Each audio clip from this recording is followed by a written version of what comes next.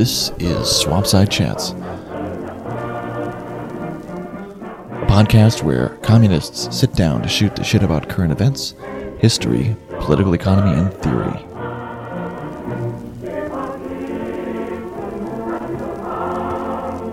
This week, we sit down to discuss Ecology and Historical Materialism by Jonathan Hughes.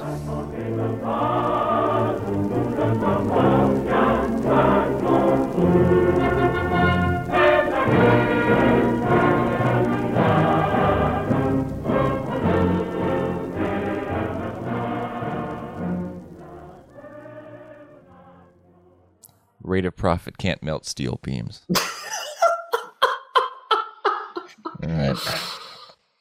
So I wanted to read this one because I want to look more. I gotta continue to look at ecological stuff because I guess one of the things that kind of like freaks me out so much about climate change and stuff like that, and get very increasingly like grim feedbacks we seem to be getting and projections, is that, you know, within the imaginary of kind of the Marxist idea of a socialist or communist future, there is and always has been some kind of like post-scarcity element to it, right?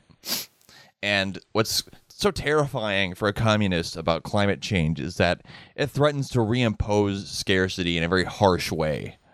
And having that scarcity especially be managed by like an increasingly like brutal late capitalist system it's fucking terrifying. So, like, looking at the ecological aspect of this is important, especially because within Marx's own body of work, it wasn't really Marx and Engels' primary focus. As we'll talk about tonight, is in the context of this piece, they seem to have a pretty good balanced outlook on the like ecological questions, and they seem to be pretty good on it when they did remark upon it. But it wasn't at like the center of Marx's analysis of political economy, or at least that's not really where his work started. It didn't seem to get to broader ecological questions in a big way, except for maybe like his detour into an interest in, I guess, like soil tables and like the effects of like agriculture on like quality of soil depletion, which was kind of became like one of Marx's hobby horses in the later years. But this book, which we read, Jonathan Hughes, Ecology and Historical Materialism. It's another piece that kind of argues that the Marxist historical materialist framework can be interpreted in such a way that it actually probably provides maybe the best framework with which to look at and potentially tackle socially the ecological problems of industrial civilization. And any just kind of initial reactions to the book, or any kind of upfront thoughts here? Well, the obvious thing for me is that other than reading Robert Brenner and his followers, this is probably our first proper dive into something that is self-consciously analytical Marxist. And I might have dropped that term here and there, but this is sort of my like theoretical wheelhouse. This is basically like this style of doing Marxism and this approach that is, you know, continuous with like, I don't know, the norms that one would tackle any philosophical topic. That Marxism, even though it concerns something that is near and dear to all of our hearts, isn't necessarily like so different that you wouldn't like tackle it with the same tools that you would tackle any promising directions in thought or any body of ideas. That's the thing that stands out for me from all the books that we've read previously. And if you look on like the first page or so here, the whole reason that I'm reading this book is just because I've been doing myself a little self-care, and I'm reading the entire Studies in Marxism and Social Theory series. And I mean, I can't vouch for every single one of these books, but all of them that I've read are, at the very least, challenging to, you know, whatever leftist bugaboos and stuff that people tend to hold on to that aren't particularly helpful in, like, thinking through social questions. And, anyway, that's I guess to comment on this book specifically, in a way, this is building off of G.A. Cohen, the sort of nominal founder of this tendency. The book that he wrote is Karl Marx's Theory of History, A Defense, and that's sort of like the first self-consciously nominal analytical Marxist book. It uses a method very much like this one to sort of like lay things out in like, there's not that much like formal logic or something here, but it's just more of a stylistic attempt to be clear, attempt to define terms, attempt to identify when people are using a term in more than one way, and to talk about the different ways that's, you know, like what you can weigh in differently on these different concepts, even though they're in the same word in the literature or something. It's building off of this defense of a theory of history that I've always thought is like, you know, it seemed like a pretty, I don't know, I thought it was pretty subtle and, you know, kind of insightful in how what people call dialectical interaction, so-called works. And it sort of abstained from the language of dialectical interaction. It wanted to maybe be a little more precise about what that is supposed to mean in historical materialist theory. And what most people, if you say the name G.A. Cohen to people, most people will think, oh, he's a technological determinist. I know this because Ellen Wood said this. And I feel like, yeah, there's an element that's there, but it's sort of like, it's overblown. And this book does a good job of not just like rebutting, but sort of like absorbing some of the criticism and expanding a classical sort of Marxist picture of historical materialism, the better kind, because even if we were using the same words as like some turbo tanks with like a one-axis view of history, you know, there have always been Marxists that have taken historical materialism in a more intelligent sense, and you know, I think it's good to make contact with that part of the tradition, because everyone's aware of the, you know, real dumbasses, you know, who make mincemeat of the tradition. Right. I mean, I just want to say real quick, a recurrent theme of this is basically there is a productive way to read this, right? You could read this you could read, you know, Smokestack Socialism back into Marx and Engels if you wanted to, but there is a way of reading this that maybe opens things up in terms of how socialism or communism could relate to the environment. But I'm sorry, what were you going to say, Grant?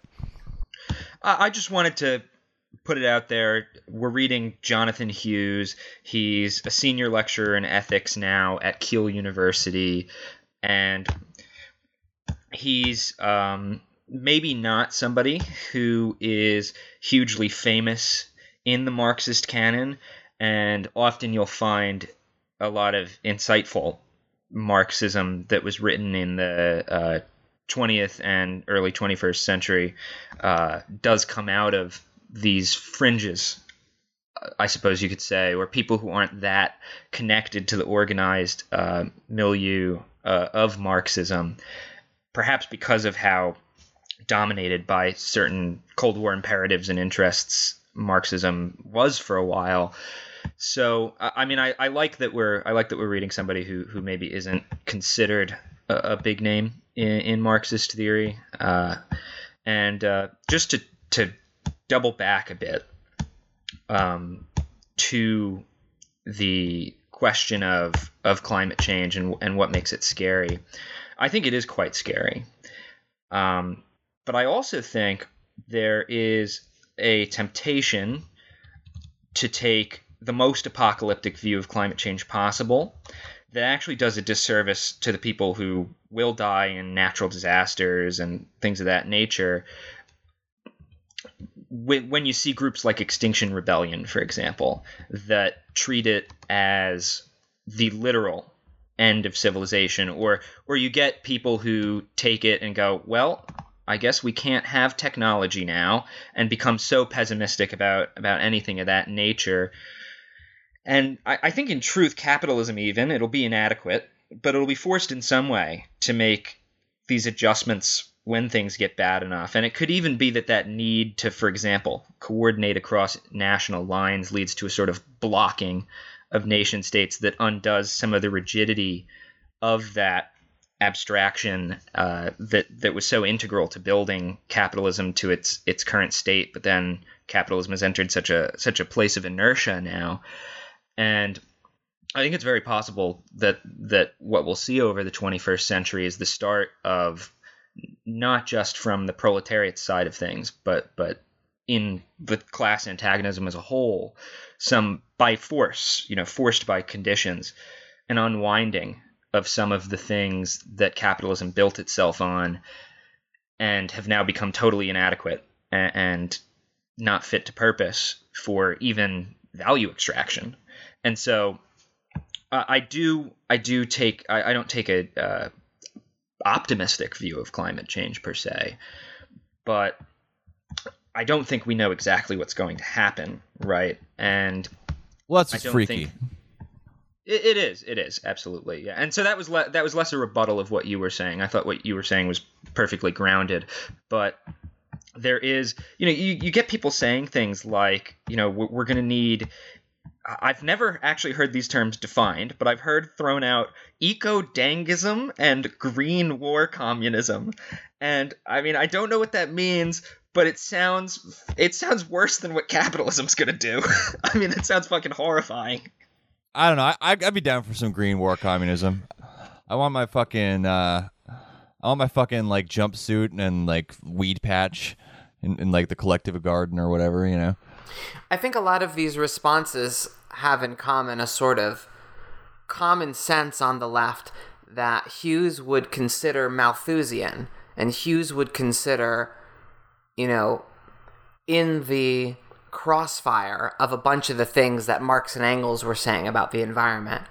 And yeah, I mean, arguably, Marx and Engels are too fucking old to understand what we're going through. But they thought, Hughes argues, at a general enough level where they still have things to say about our emphasis on demand reduction as the primary way that we're going to solve ecological problems. Right, because, I mean, to me, green war communism sounds like using state power to impose austerity, which, I mean, we've seen what happens when your sort of centrist liberal types take that about. I mean, the Yellow Vests in France, that started over basically an austerity measure designed as, disguised really as an ecological measure. Well, it's just like a joke, and I don't think I don't think that I mean, if it started now, but if it was in like, say, after, I don't know, like, let's say there was a series of like resource wars that escalated into like regional conflicts that involved like nukes, and then there's like massive damage afterwards, and you have to like relocate massive populations. You know what I mean? Like, but the thing is, like, we could sit here all day like casting scenarios. What freaks me out though sometimes is that, like, sometimes I think maybe they don't actually know how bad it's going to get. Like, it's actually worse than they're projecting. Because you'll look at like you'll read these weird feedback loops that are like way beyond what they expected. Like, there's a bunch of permafrost in the Arctic that's melting like 90 years ahead of the projections. Shit like that. And it's like, well, Jesus, what if it's like actually way worse than anything that they're, even like the worst case scenarios they're putting out there, But anyway, right, and that's where I have a bit of a tug of war, because I can see scenarios where a little bit of destruction becomes this. I mean, nuclear weapons have made world wars to, you have the falling rate of profit and low growth, those kinds of things. And nuclear wars made it so that you can't just annihilate the composition of capital and restructure it as a way to kind of bring growth back, which, allowed for things like the post-war boom. But then, on the same token, there's also the chance that attempts to do that amidst like mass suffering would just be hugely delegitimizing for bourgeois nation states and things of that nature. So it's like you said, Jake, it's not something that we can do much fortune telling about. But I feel like some of the fortune telling that casts the worst possible scenario almost has a kind of hidden, well, and that's how we're going to get to drive our shit through kind of optimism to it that seems misguided or cynical, really. I think some of it comes too from wanting to like just rip the Band-Aid off. Like, can we just get the apocalypse going already? You know what I mean? I mean, kind of just looming there, and we just sit here in a state of like constant like low dread as things get like slowly get shittier and shittier every year. You know? I understand that impulse, but in my head is still Karl Kautsky. In my head is still this like this look at, you know, whatever like history is going to throw at us, whatever crises we face, the overall outcome of the composition of forces, right, will have to do still in great deal with, you know, on the eve of the big crisis, who's got like enough cohesion and power. And I think about the proletariat not having any organizations of its own, really. The proletariat being rather defenseless, and these, you know, these kind of, you know, schizoid soft power machine bureaucracies that can't tell their ass from a hole in the ground, but still manage to, you know, dominate a good portion of the world, like, and more sophisticated, targeted, and optimized kinds of like, you know, capital. Capital is really the the real like instrumental threat that you can count on. That all terrifies me. Like, if we don't get our shit together, which, you know, unless things really turn around, it seems like fragmentation of the ability to kind of like do social action is going to sort of continue in this pathway. Like, those crises mean, like, yeah, there might be some things that spill out of control of, like, and that are unexpected, but they'll be highly coordinated actors, you know. Yeah, the army, basically. Yeah, states and, you know, para-state formations funded by private capital, like, gunning for each other. And, you know, using the general population, the greater proletariat, as cannon fodder and whatever else. Like, we would need much more social cohesion, or, you know, proletarian cohesion or something. A new international. I don't even know what to call it. I agree with that idea that, you know, social movements absolutely play a role. I don't know that it's we need to get our shit together and everything hinges on that, in the sense that, well, not us organized specifically. Well, I guess what I'm saying is that you know, if we're saying us as in the left, for example. No, I didn't mean us here on Swampside Chats. Like, not you know, you, me, and Jake. We have to get our shit together so we could pilot the ship, you know. And that's not what I mean. I mean, like, it's the greater proletariat needs to be able to defend itself in a sort of big way.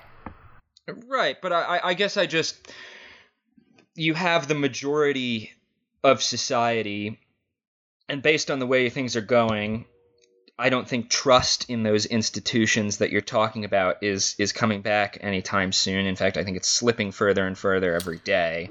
And so their good. Ability to and That's you look good. at their ability to It's to bad. wage war, their ability to even impose new policies, you know, quote unquote progressive or reactionary policies, has been impeded from the 20th century ability to kind of just, yeah, we'll start a war, whatever.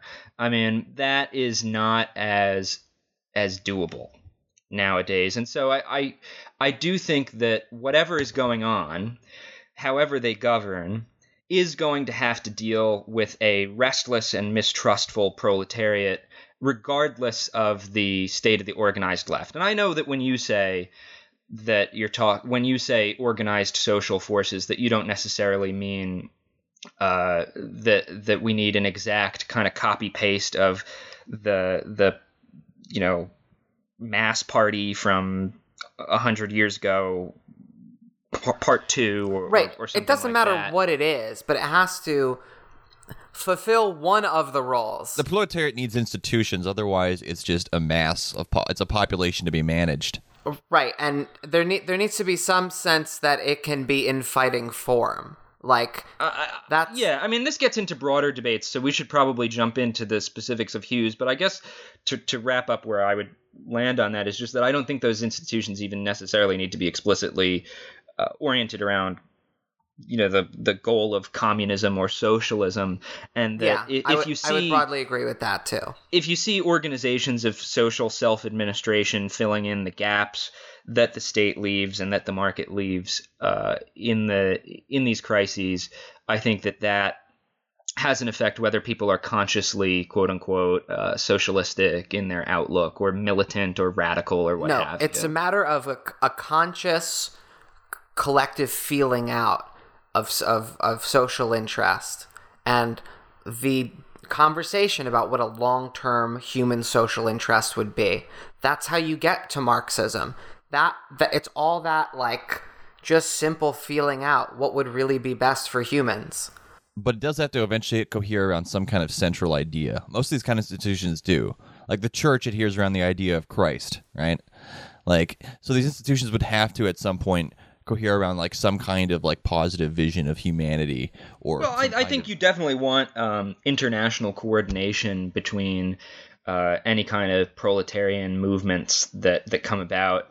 I just don't know that they need to and I don't think this means that there's not going to be struggle at the point of production and that there won't be workers involved, but I don't think they need to self-conceptualize them in selves in the immediate term, in the sense of the workers' movement in the way that was done in the past. I mean, I think that it will have to take at least an anti-capitalist orientation. Like, it'll have to be some kind of we'll have to recognize that it is basically effectively negating class society, or it will just be institutions that serve to reproduce it.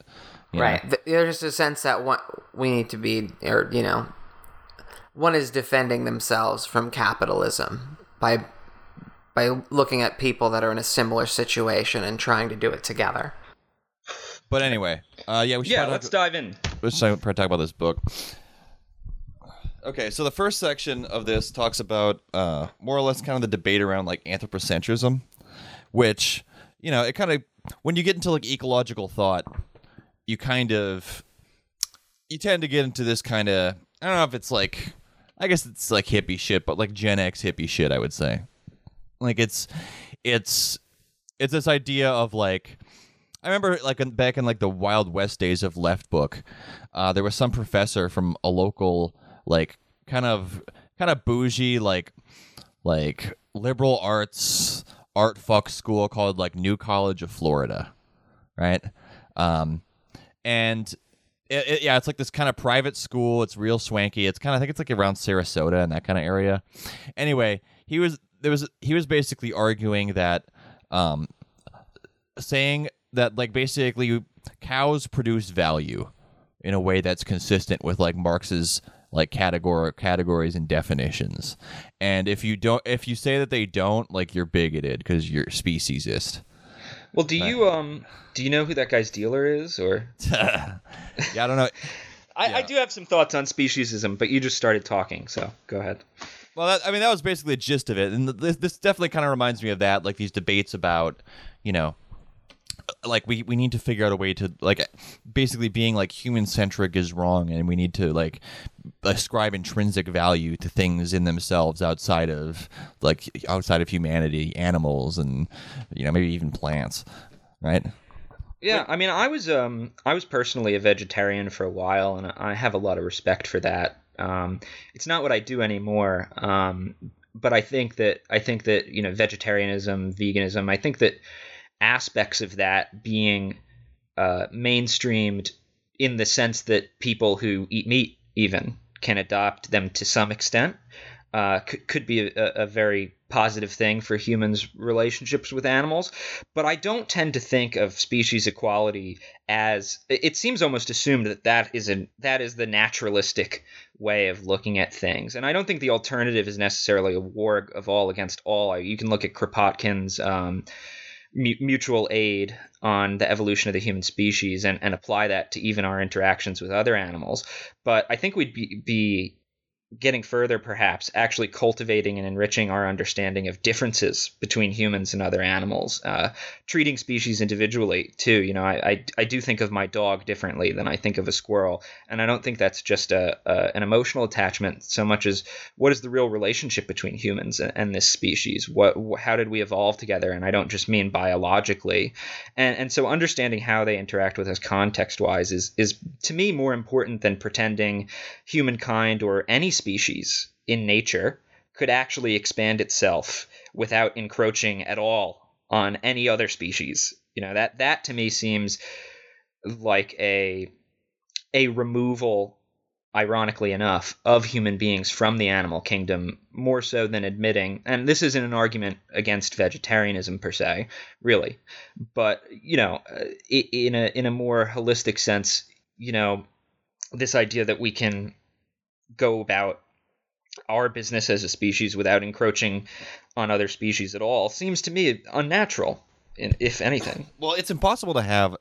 I think this is kind of what the author gets to when he advocates for a broad anthropocentrism, which is that because like we ourselves are the vehicle through which we relate to nature and the universe, so we have to be anthropocentric.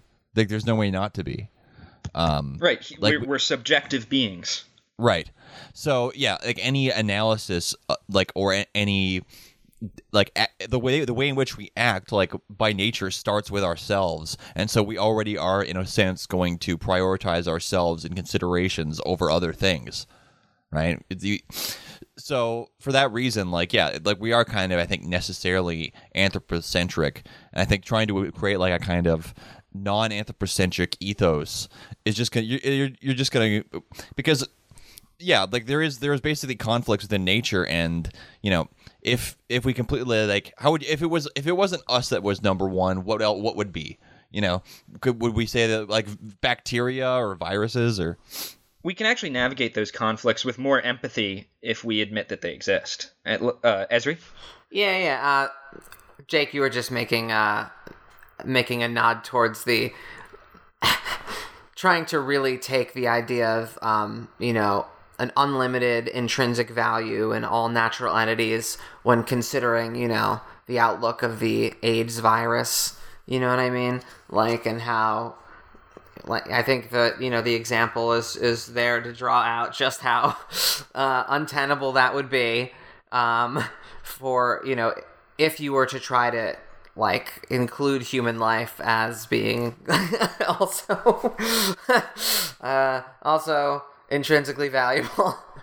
And I don't know, there's the distinction between broad and narrow anthropocentrism, the distinction being that the narrow anthropocentrism only has an instrumental value to nature, and the broad one admits that there can be, you know, intrinsic value to nature, not just, you know, extrinsic things based on variety that are useful to humans, but that, like, I don't know, you can still look at, you know, animals as persons and moral subjects and whatever, in addition to, like, you know, having a sort of obvious affinity to human persons.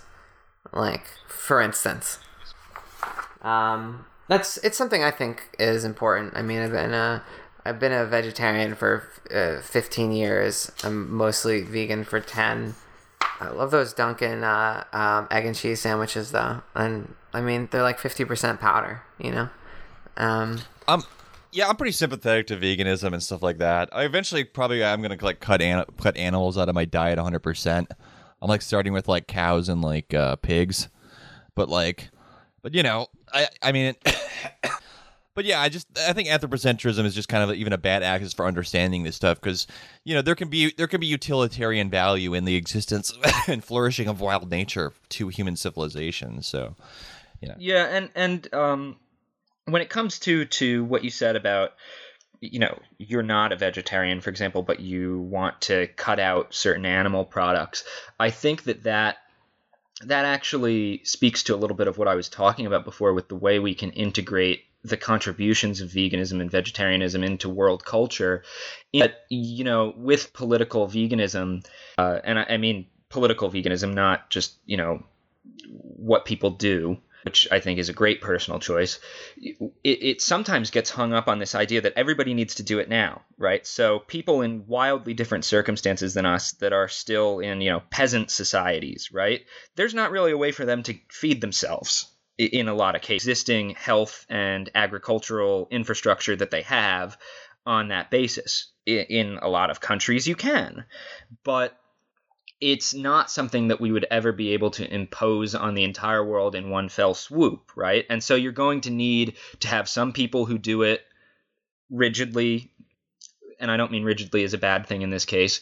You need to have some people who do it in a mixed way, and you'll have some people who don't do it at all for a while. And I think that that's actually how the change can happen, because if you get into this view that all of it is just so morally reprehensible that you can't touch it at all, well, then I feel like the conversation about factory farming, for example, ends up down this blind alleyway where you can't talk to people because the only thing that you're proposing is that they stop doing this, personal life choice immediately.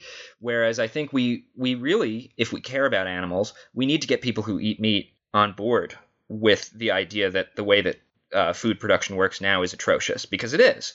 And so, and to what you were saying about, pigs as a specific example, I think that when we have that sort of species being, especially in a self-coordinated communist society where we can actually have conversations as a society, I think that we can actually start looking at among people who do eat meat, we can start looking at the hierarchy of animals in a sense where we're evaluating morally. All right, like, because what got me into vegetarianism when I was a vegetarian was comparative cognition with animals, a class I took, and so yeah, because you loved your and dog, not just my dog, right? But just knowing, thinking of animals as having a subjective experience, and knowing that there are different levels of cognition that then put things on a spectrum with us, right? And so pigs, being very smart, I actually feel more guilt, for example, when I consume, ham than I would when I ate chicken,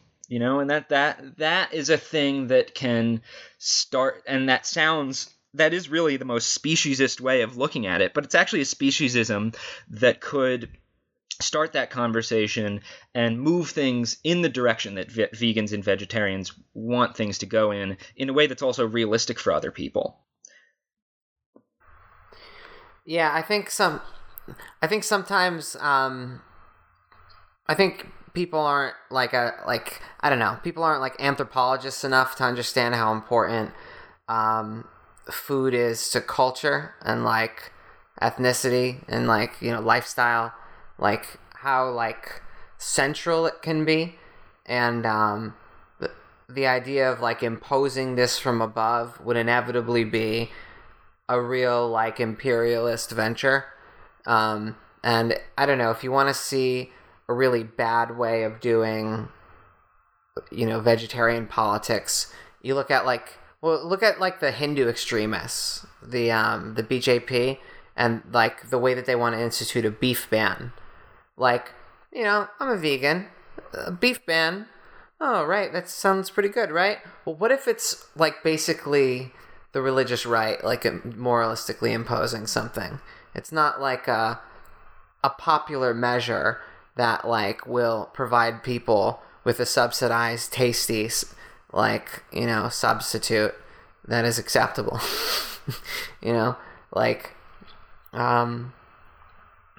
This is like a really flawed way of looking at things. Well, we're just gonna have to get in the weeds. Like a lot of vegetarianism, political vegetarianism, like explicitly doesn't like it doesn't take this like practical angle that a lot of like, I don't know, like Peter Singer and that sort of stuff, the animal liberation stuff, that's all done in like analytical philosophy basically. And people can get like real weird about it. There's a whole like kind of lifestyle called effective altruism or something. It sounds a little bit like a cult. But like just the, you know, the basic moral arguments to me seem like they hold pretty well. And it's never really like come into conflict with like Marxism for me or something, because, you know, I don't think you're gonna like be able to jump there. This is why I like, you know, replicators and like dumb 3D printed like fake food shit, like the Impossible Whopper and the the new fake sausage, Beyond Sausage you can get at Dunkin'. You know, like I love that stuff is commonly available. It's I don't know, like it's stupid and like but basically liberal kind of market individualism has actually made quite a big difference in demand. If you're worried about demand for these things, if you want to do demand reduction, which again, most of what, you know, he's criticized, like most of this critique of Malthus comes down to the focus on reducing demand. But I don't know, if you think of it this way, is that, you know, vegetarians, that kind of shit, like they're the most successful like sort of vote with your wallet like market politics thing, where actually like a voluntary cut in demand that was sort of evangelized, but not like, it was pretty loose. It's more of, you know, it's like just seen as like one option out of many that you can do, like with a diet, you know, like you might be gluten free or you might. It's part of the whole diet wave and like capitalism lifestyle shit. Made, on its own, you know, capitalism has made a lot of people skeeved out by dairy. Or milk in particular, you know, like I would prefer to have, you know, oat milk in my coffee or what have you. Yeah, and you have a lot of varieties. You have a lot. How are they making that shit though? You know what I'm saying? Like that nut milk. Like how are they getting that much juice out Jake, of some fucking nuts? You know how they make. You know what I'm saying? It's a can't possibly. They can't make the nut milk. It's a suspension. Soylent nut milk. People. Basically, you just like put nuts in a blender and suspend it in water. It's not hard. Is that all it is? Really, there's like, it's it. I look at the ingredients. It seems like there's way too many ingredients, like in like the almond milk and shit like that. You know what I'm saying? I mean, anyway, I fucks with a little xanthan gum. You don't like xanthan gum? I fucking love xanthan gum. So okay, let's go. Let's move on. Go on to Malthus. This is the next level. You know, this So if the Impossible Whopper is the anthropocentric solution, Soylent Whopper, that's the Malthus solution. Yeah, Grant, you want to give a lowdown on Marx and Malthus? I know I knew this would be your favorite section. I was happy that you mentioned something to me about Malthus. What's interesting to me is I don't have this conversation often myself, so I can't say for sure.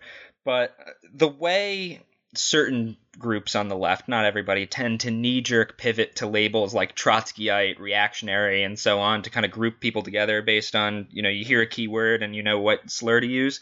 I think there's a considerable number of people, and it'll increase on the left as this climate change thing becomes more of an issue, where probably if you mention population at all as an input factor when you're looking at potential climate change outcomes, you're just going to hear the word Malthusian. And I think something we should do is clarify what makes something Malthusian. I have an idea of what that might mean.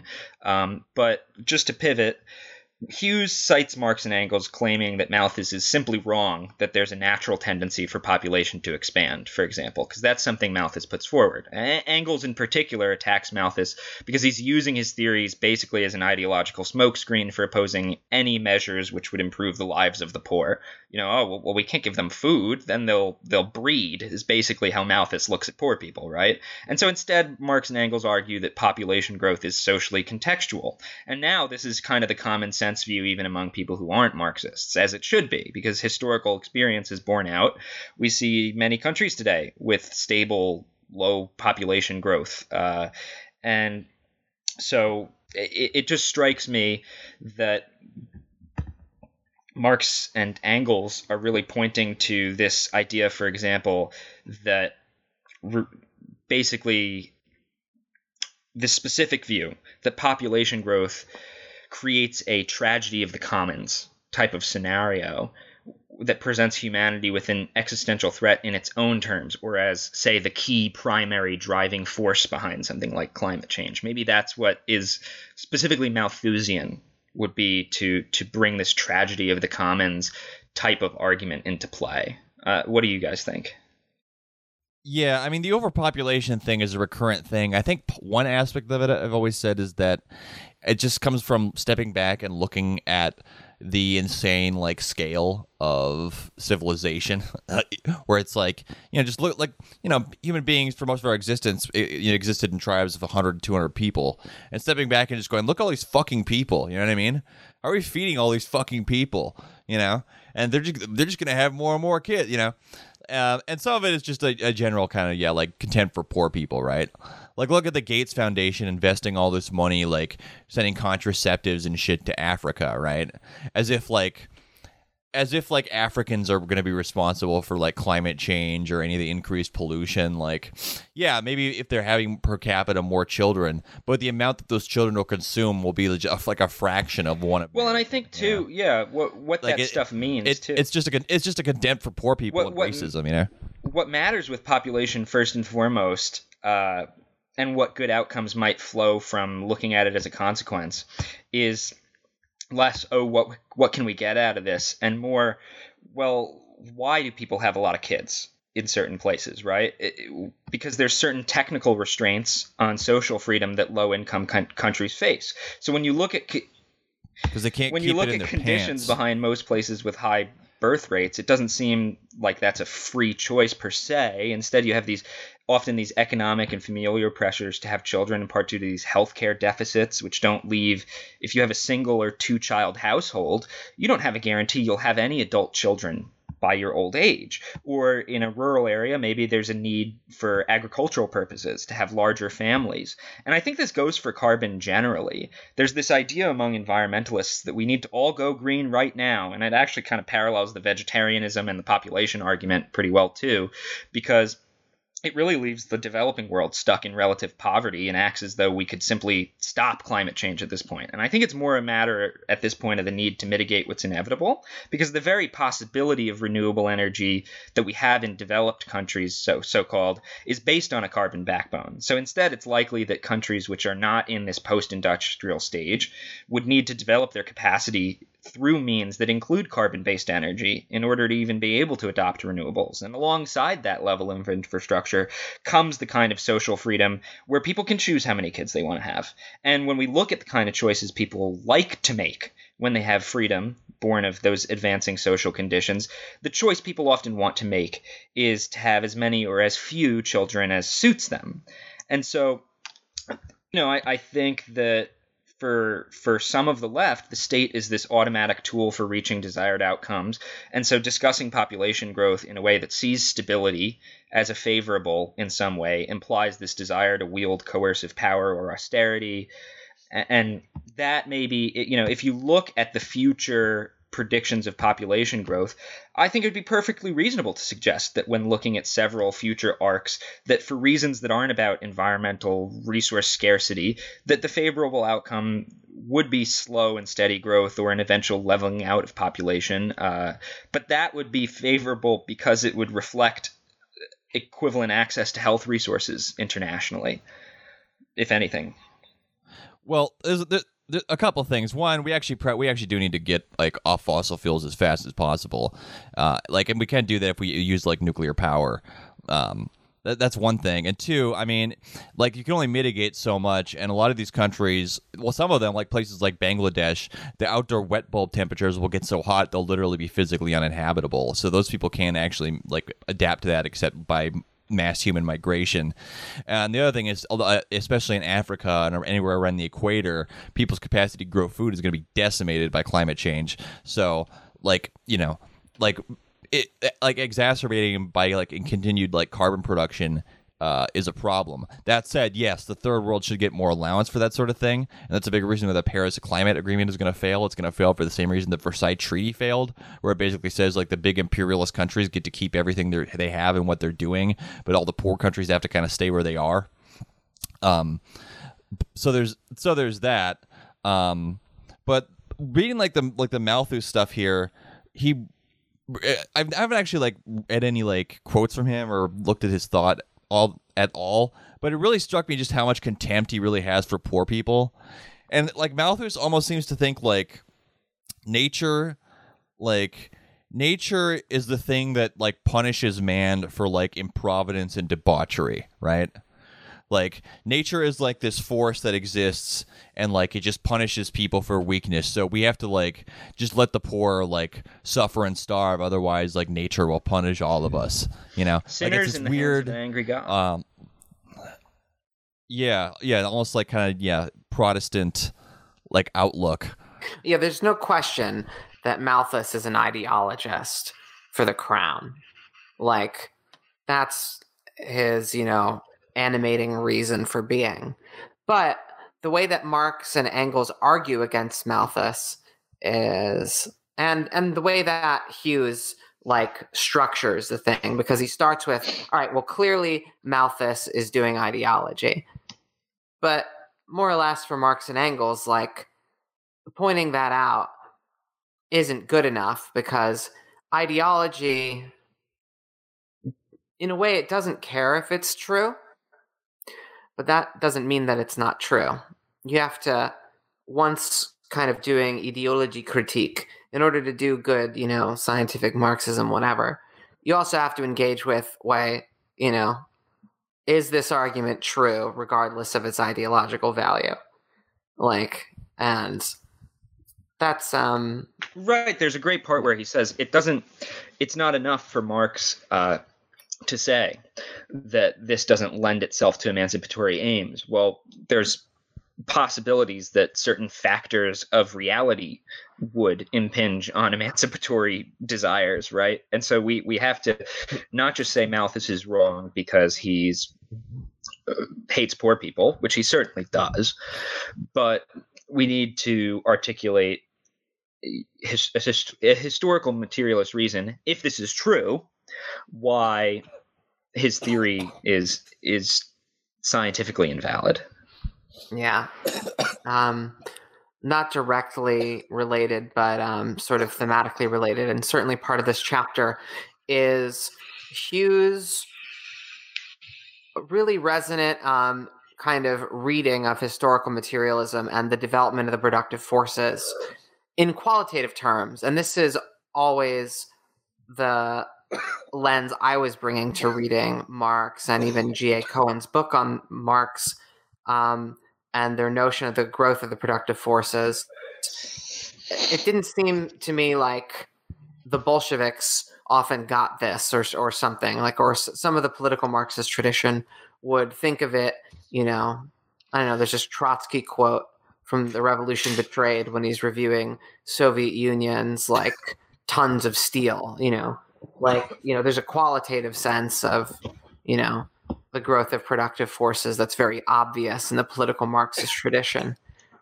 Something that maybe like Postone harps on the most about, like in an interesting Marxist way. But ultimately, like developing independence from fossil fuels would be a qualitative shift in productive forces, in efficiency, in sustainable efficiency. Like, you could consider that a great technological advancement. I don't see why you wouldn't. And that's the sort of,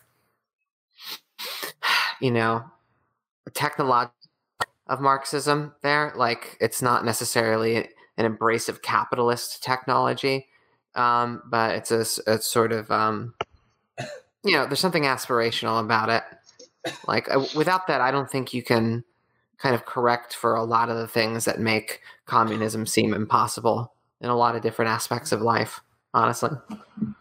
Do you feel like the expansion of the term Malthusianism in this book is is overshot the way that you see elsewhere?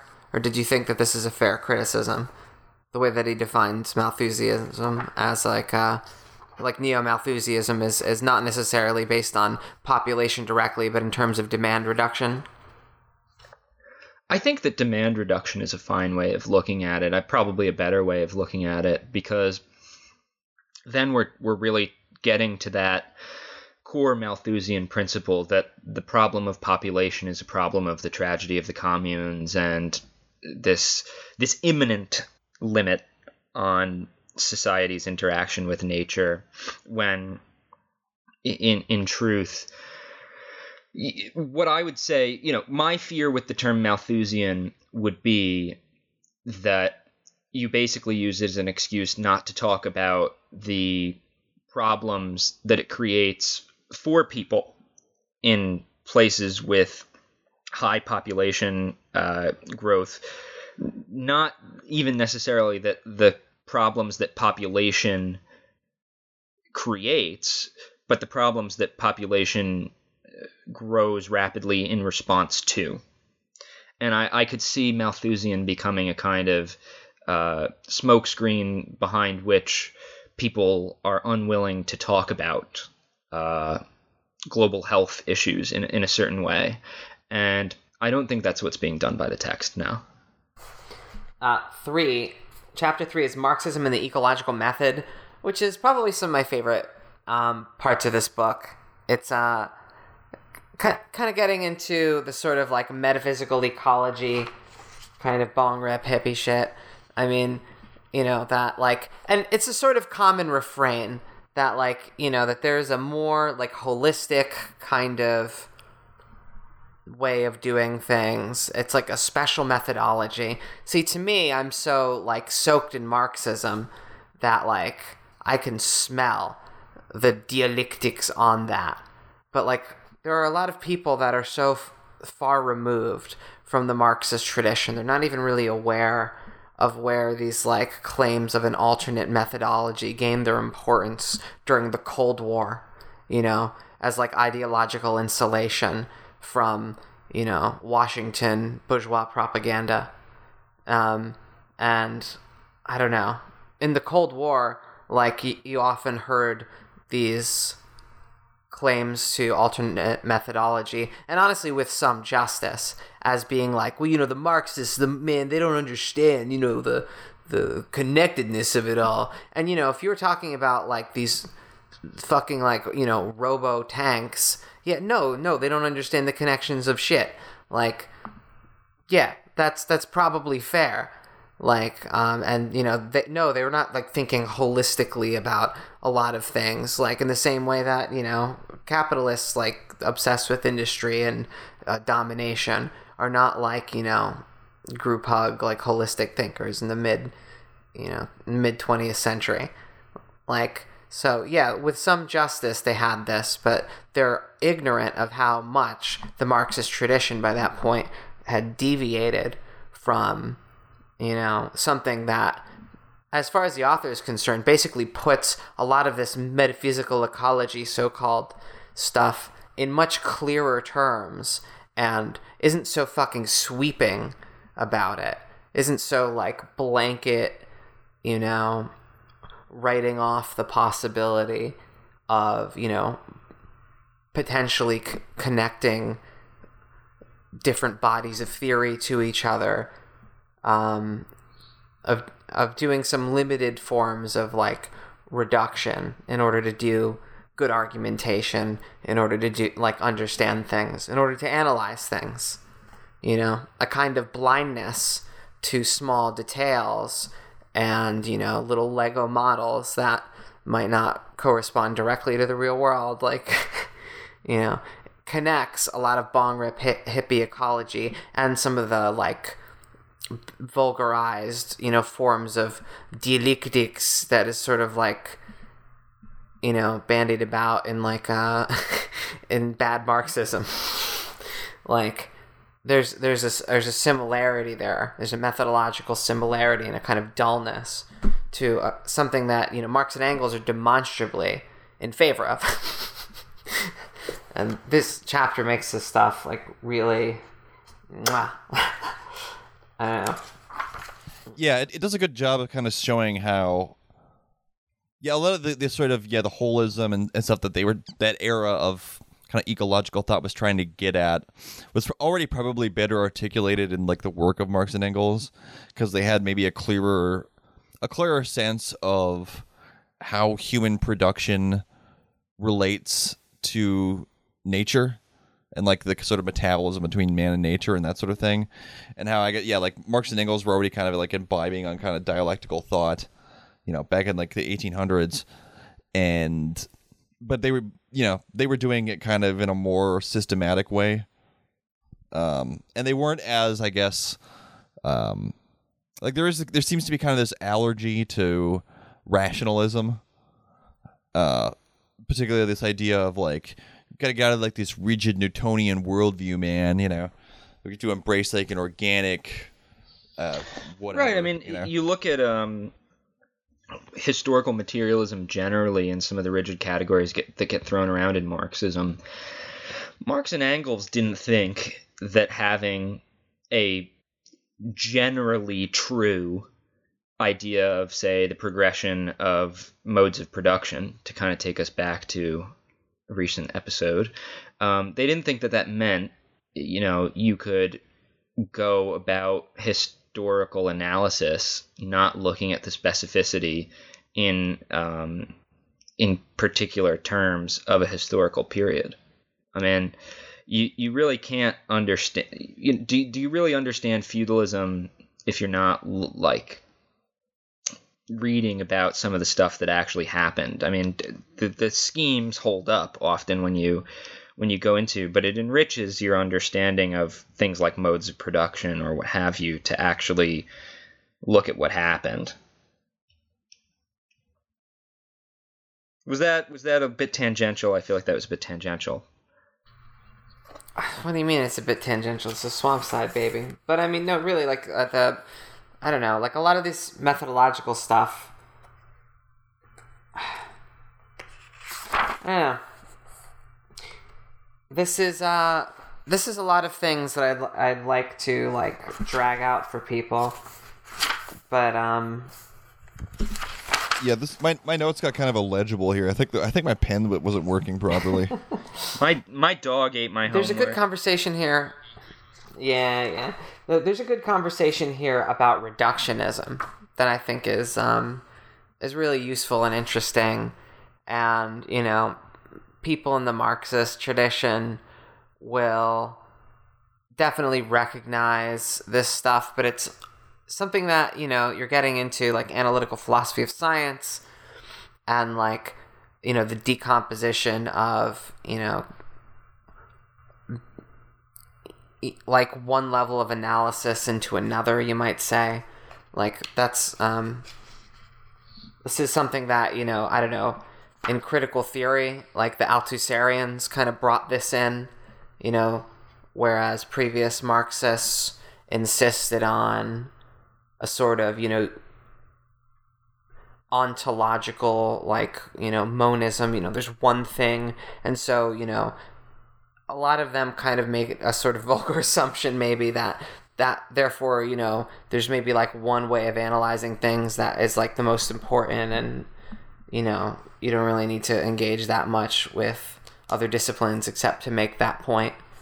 Althusserians, as much as I'm like not a fan of like a lot of their turns, one thing that they did right is accept that there's different like levels of description of the world that are going to be useful. And in theory, you might be able to completely explain one field using the terms of another field, right? But that doesn't mean that totally explained field, that language, might be still useful. It might be still more directly useful. And to look at it on that level still might have like scientific utility and truth. That's like a hard sell for a lot of people.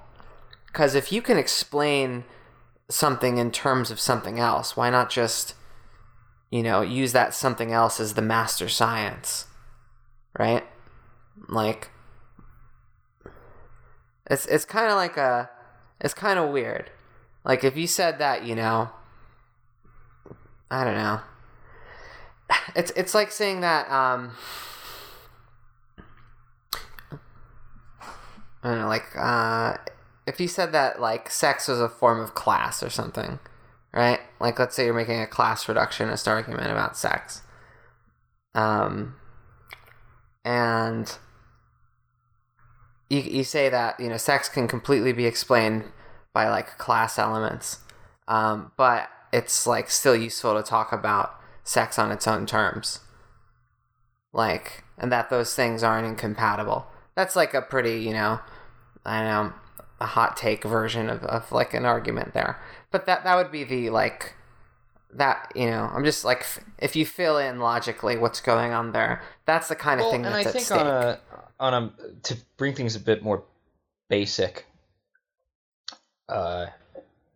in terms of something that we're all definitely familiar with, in terms of not being willing to draw on other traditions, there's a kind of ontological, or actually, weirdly enough, there's almost a, what's the word in identity politics? Standpoint theory. There's almost a standpoint theory that I think some Marxists take up with people who are from quote-unquote bourgeois traditions or something like that. So, somebody, for example, who is a academic, who's just kind of a political scientist, and they did their PhD on Stalinism, and maybe they hold a kind of Cold War American view on the Soviet Union, right? But maybe they dug into the archives, and they've done some research, and they have some parts of their work are really historically grounded and scientific about what happened under Stalin's rule, right, as a system. Well, a lot of times, and you'll see this with stuff that's less easy for certain parts of the left, because obviously some parts of the left will just be nodding along if I say Stalin bad, right? I mean, that's almost low-hanging fruit for a lot of people. But things that are more controversial, more controversial too, you'll get into this standpoint theory of, well, that was come up with by a bourgeois academic, or that was come up with by somebody who isn't part of the Marxist tradition, and so they weren't thinking dialectically enough, or some shit like that. And it is really an intellectual blunting of your powers to think that you can't bring that into your worldview in a cohesive way, because that person, you think they're kind of blinded by ideology in some area of the world. Therefore, they can't know anything, and it's not helpful. It's not. It doesn't let you look at the full picture. It doesn't let you do science, really. I mean, if you're thinking about medieval times, right? I'm sure there were scientists who agreed with the Catholic Church in many respects, but then had maybe one thing that they thought that was heretical, and that was,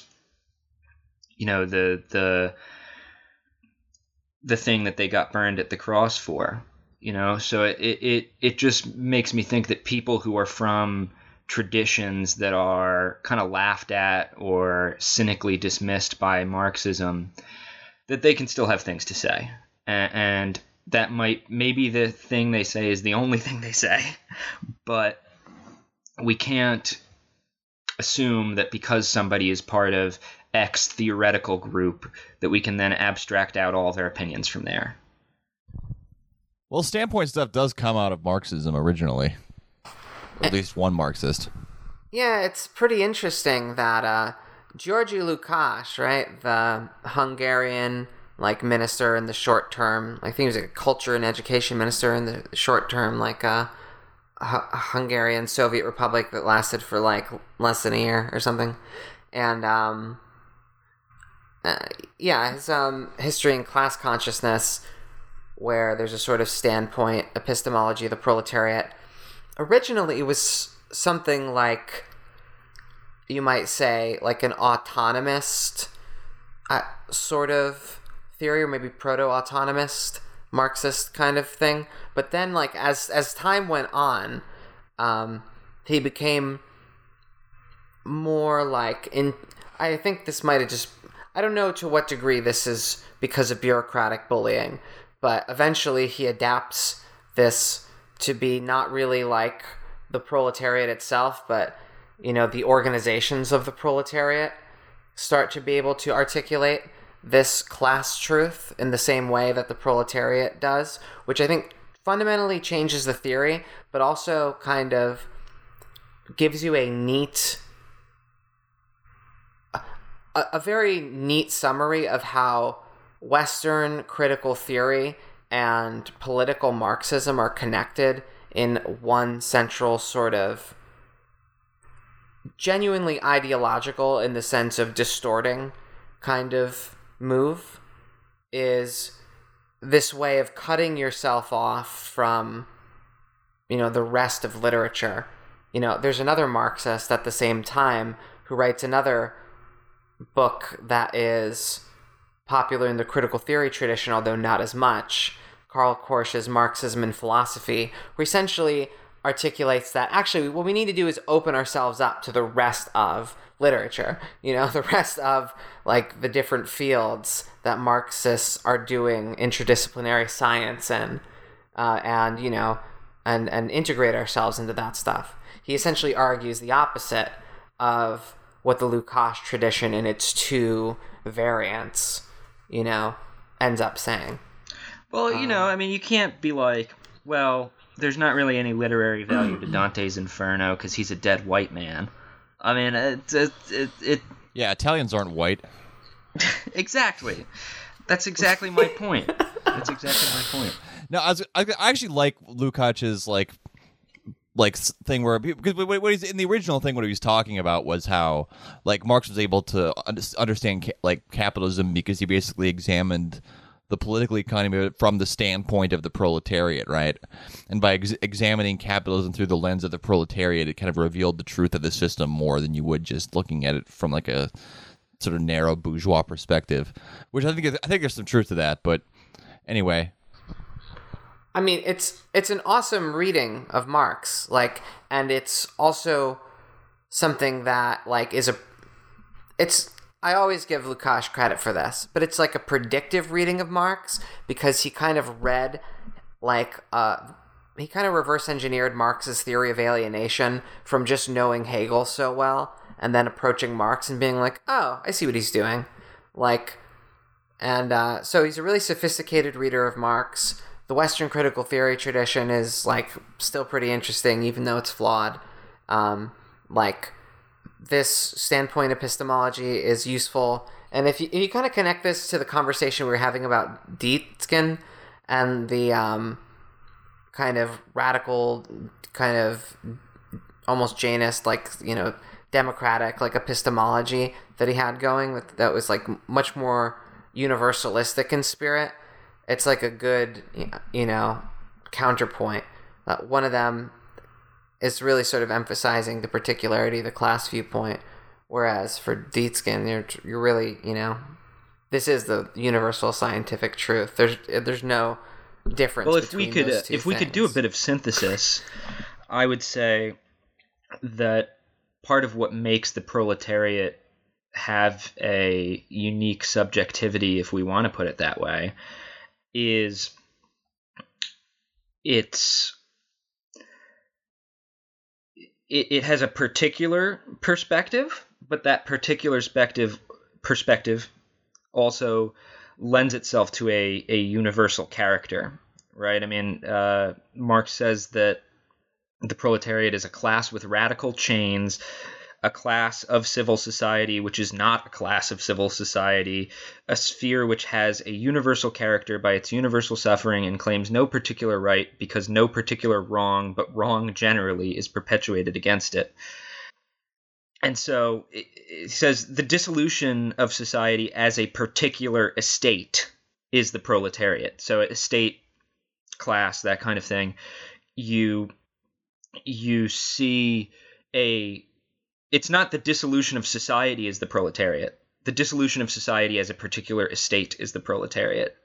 So because the proletariat doesn't belong to some kind of empowered class within productive relations, it has not a standpoint theory in the sense of being the only ones who hold this metaphysical truth, but instead it's the clarity of proletarian vision comes from being the majority of society and from being of not having those particularist interests embedded in capitalism. Yes, the next section, next chapter is historical materialism, locating society and nature. This part where he kind of lays out.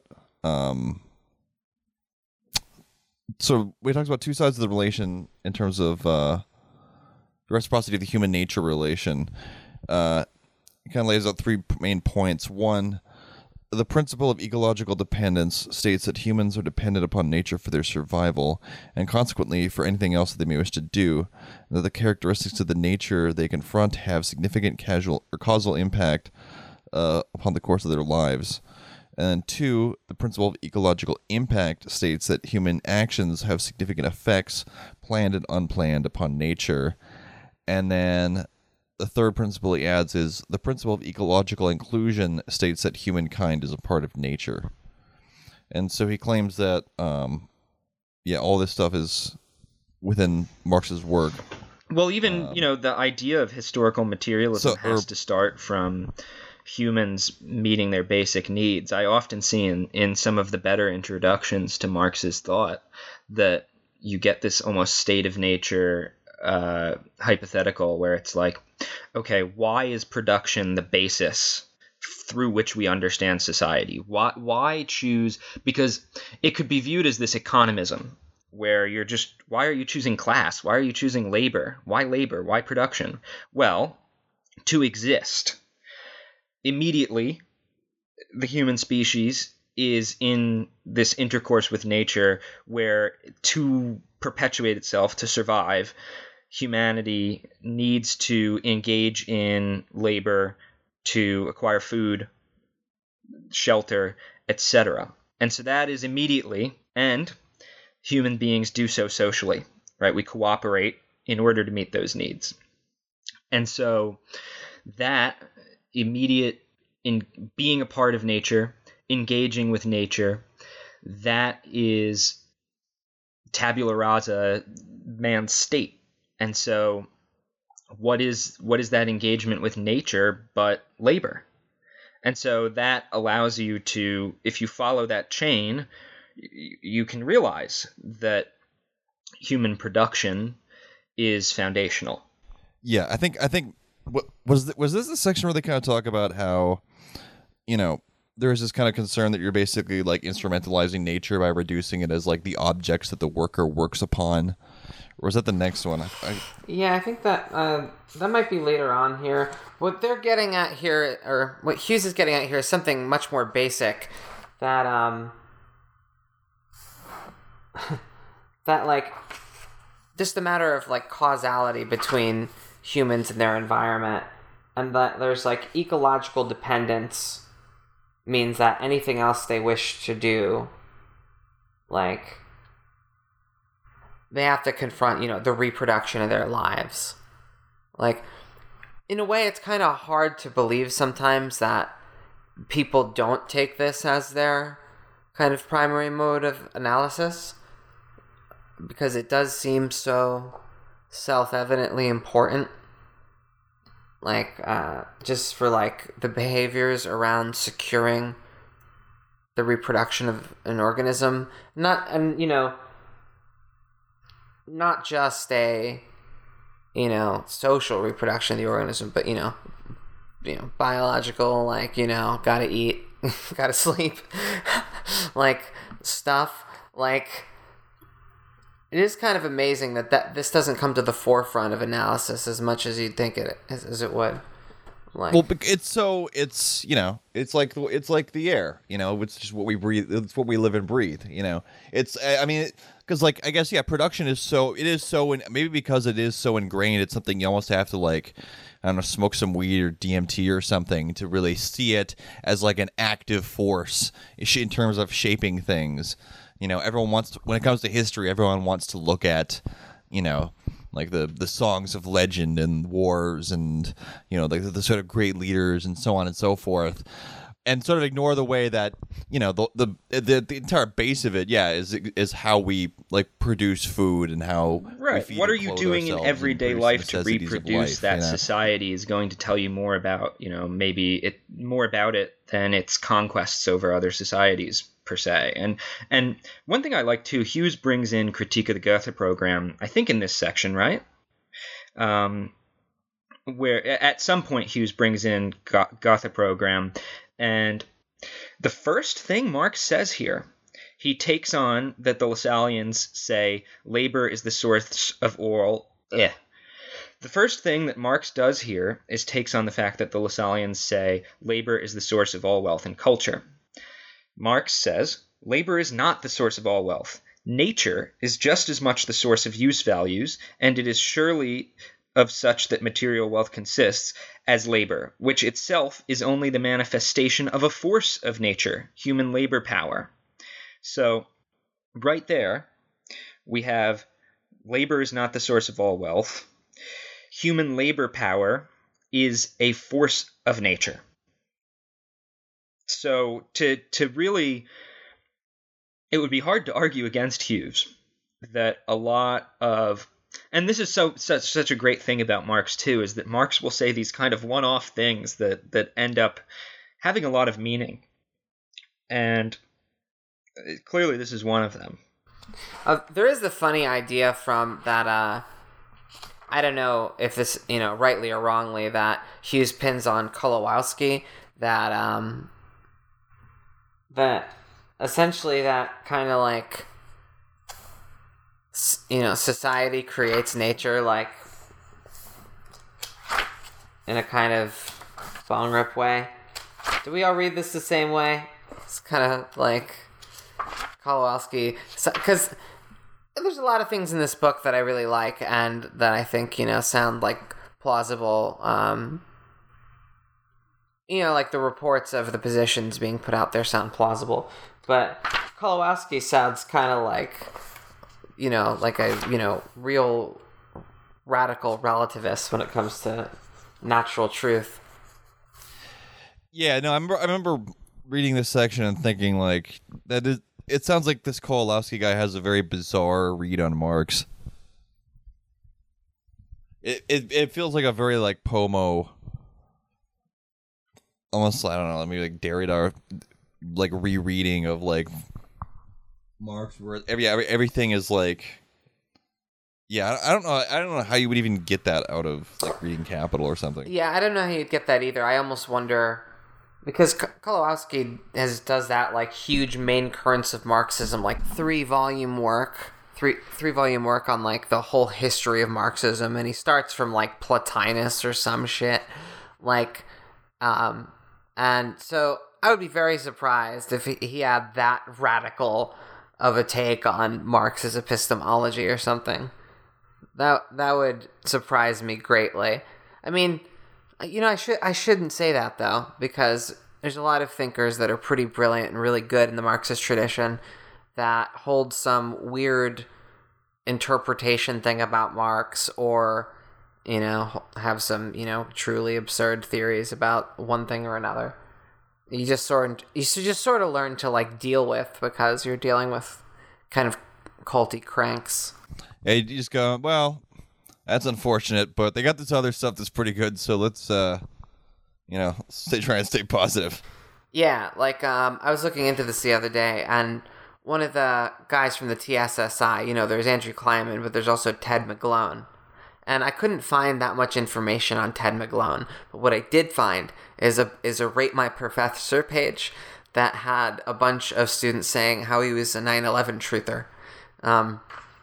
That's all I couldn't find that much on him, but it was just one of those things where, I don't know, like value theory stuff I've been learning on the TSSI is like pretty interesting, and I think valuable, Maybe I'm wrong. Like, but so far it's been interesting. And so thanks Ted McGlone, but also that guy, same guy. You know what I mean?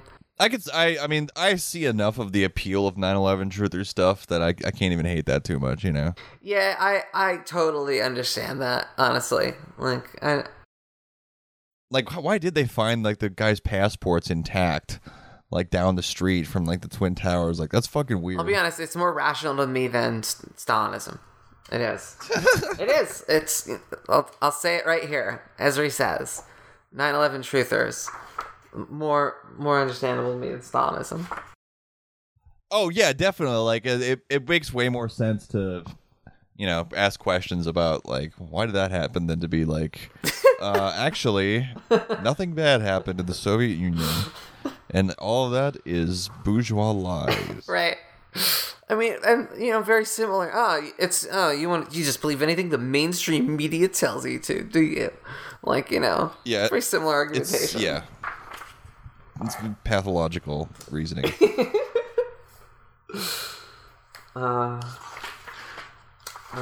Let's see. I don't know. Should we hop, skip, and jump to the development of the productive forces, or you know what?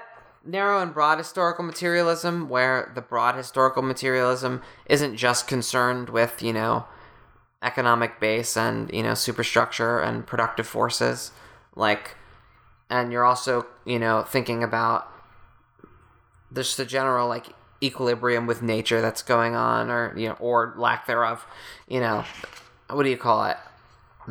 The sort of metabolic exchange between society and nature as part of a broader historical materialism, which, without, like, carving it up into different names or whatever, what he's getting at with, like, broad historical materialism is what a lot of people think of as dialectical materialism, as a broader worldview.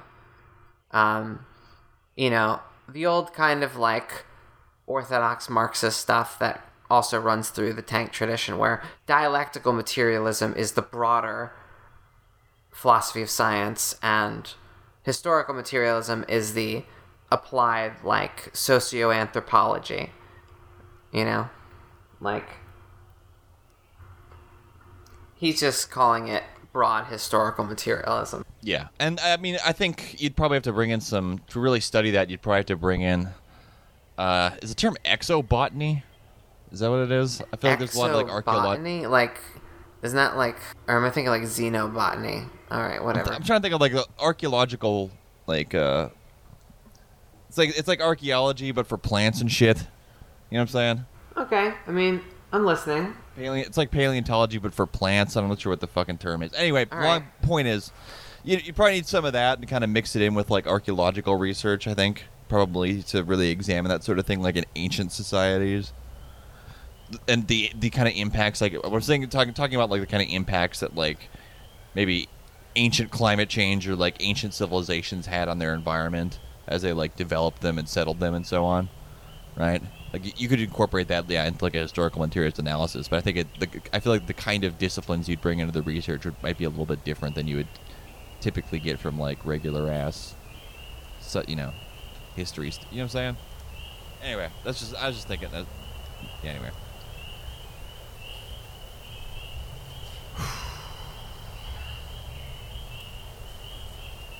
Well, that's it for this week.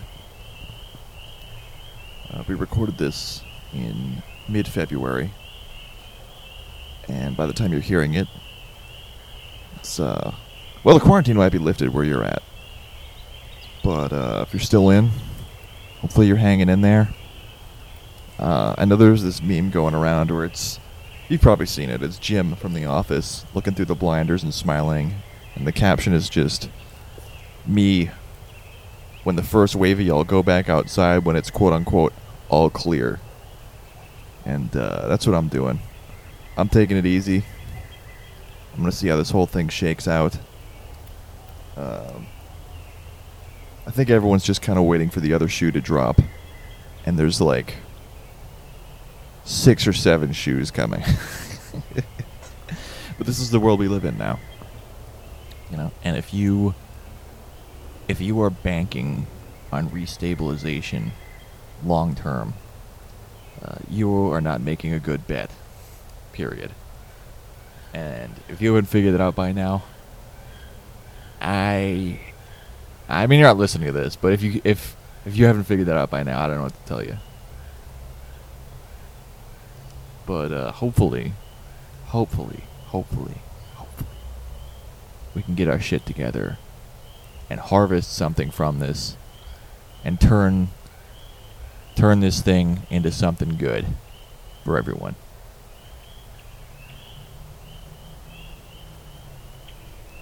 Was that vague enough? Write in and let us know. swampsidechats@gmail.com. You can also contact us on the main social media places.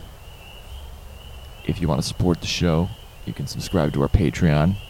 Though I understand, if times are tight, you don't want to do that. Totally makes sense. Yeah.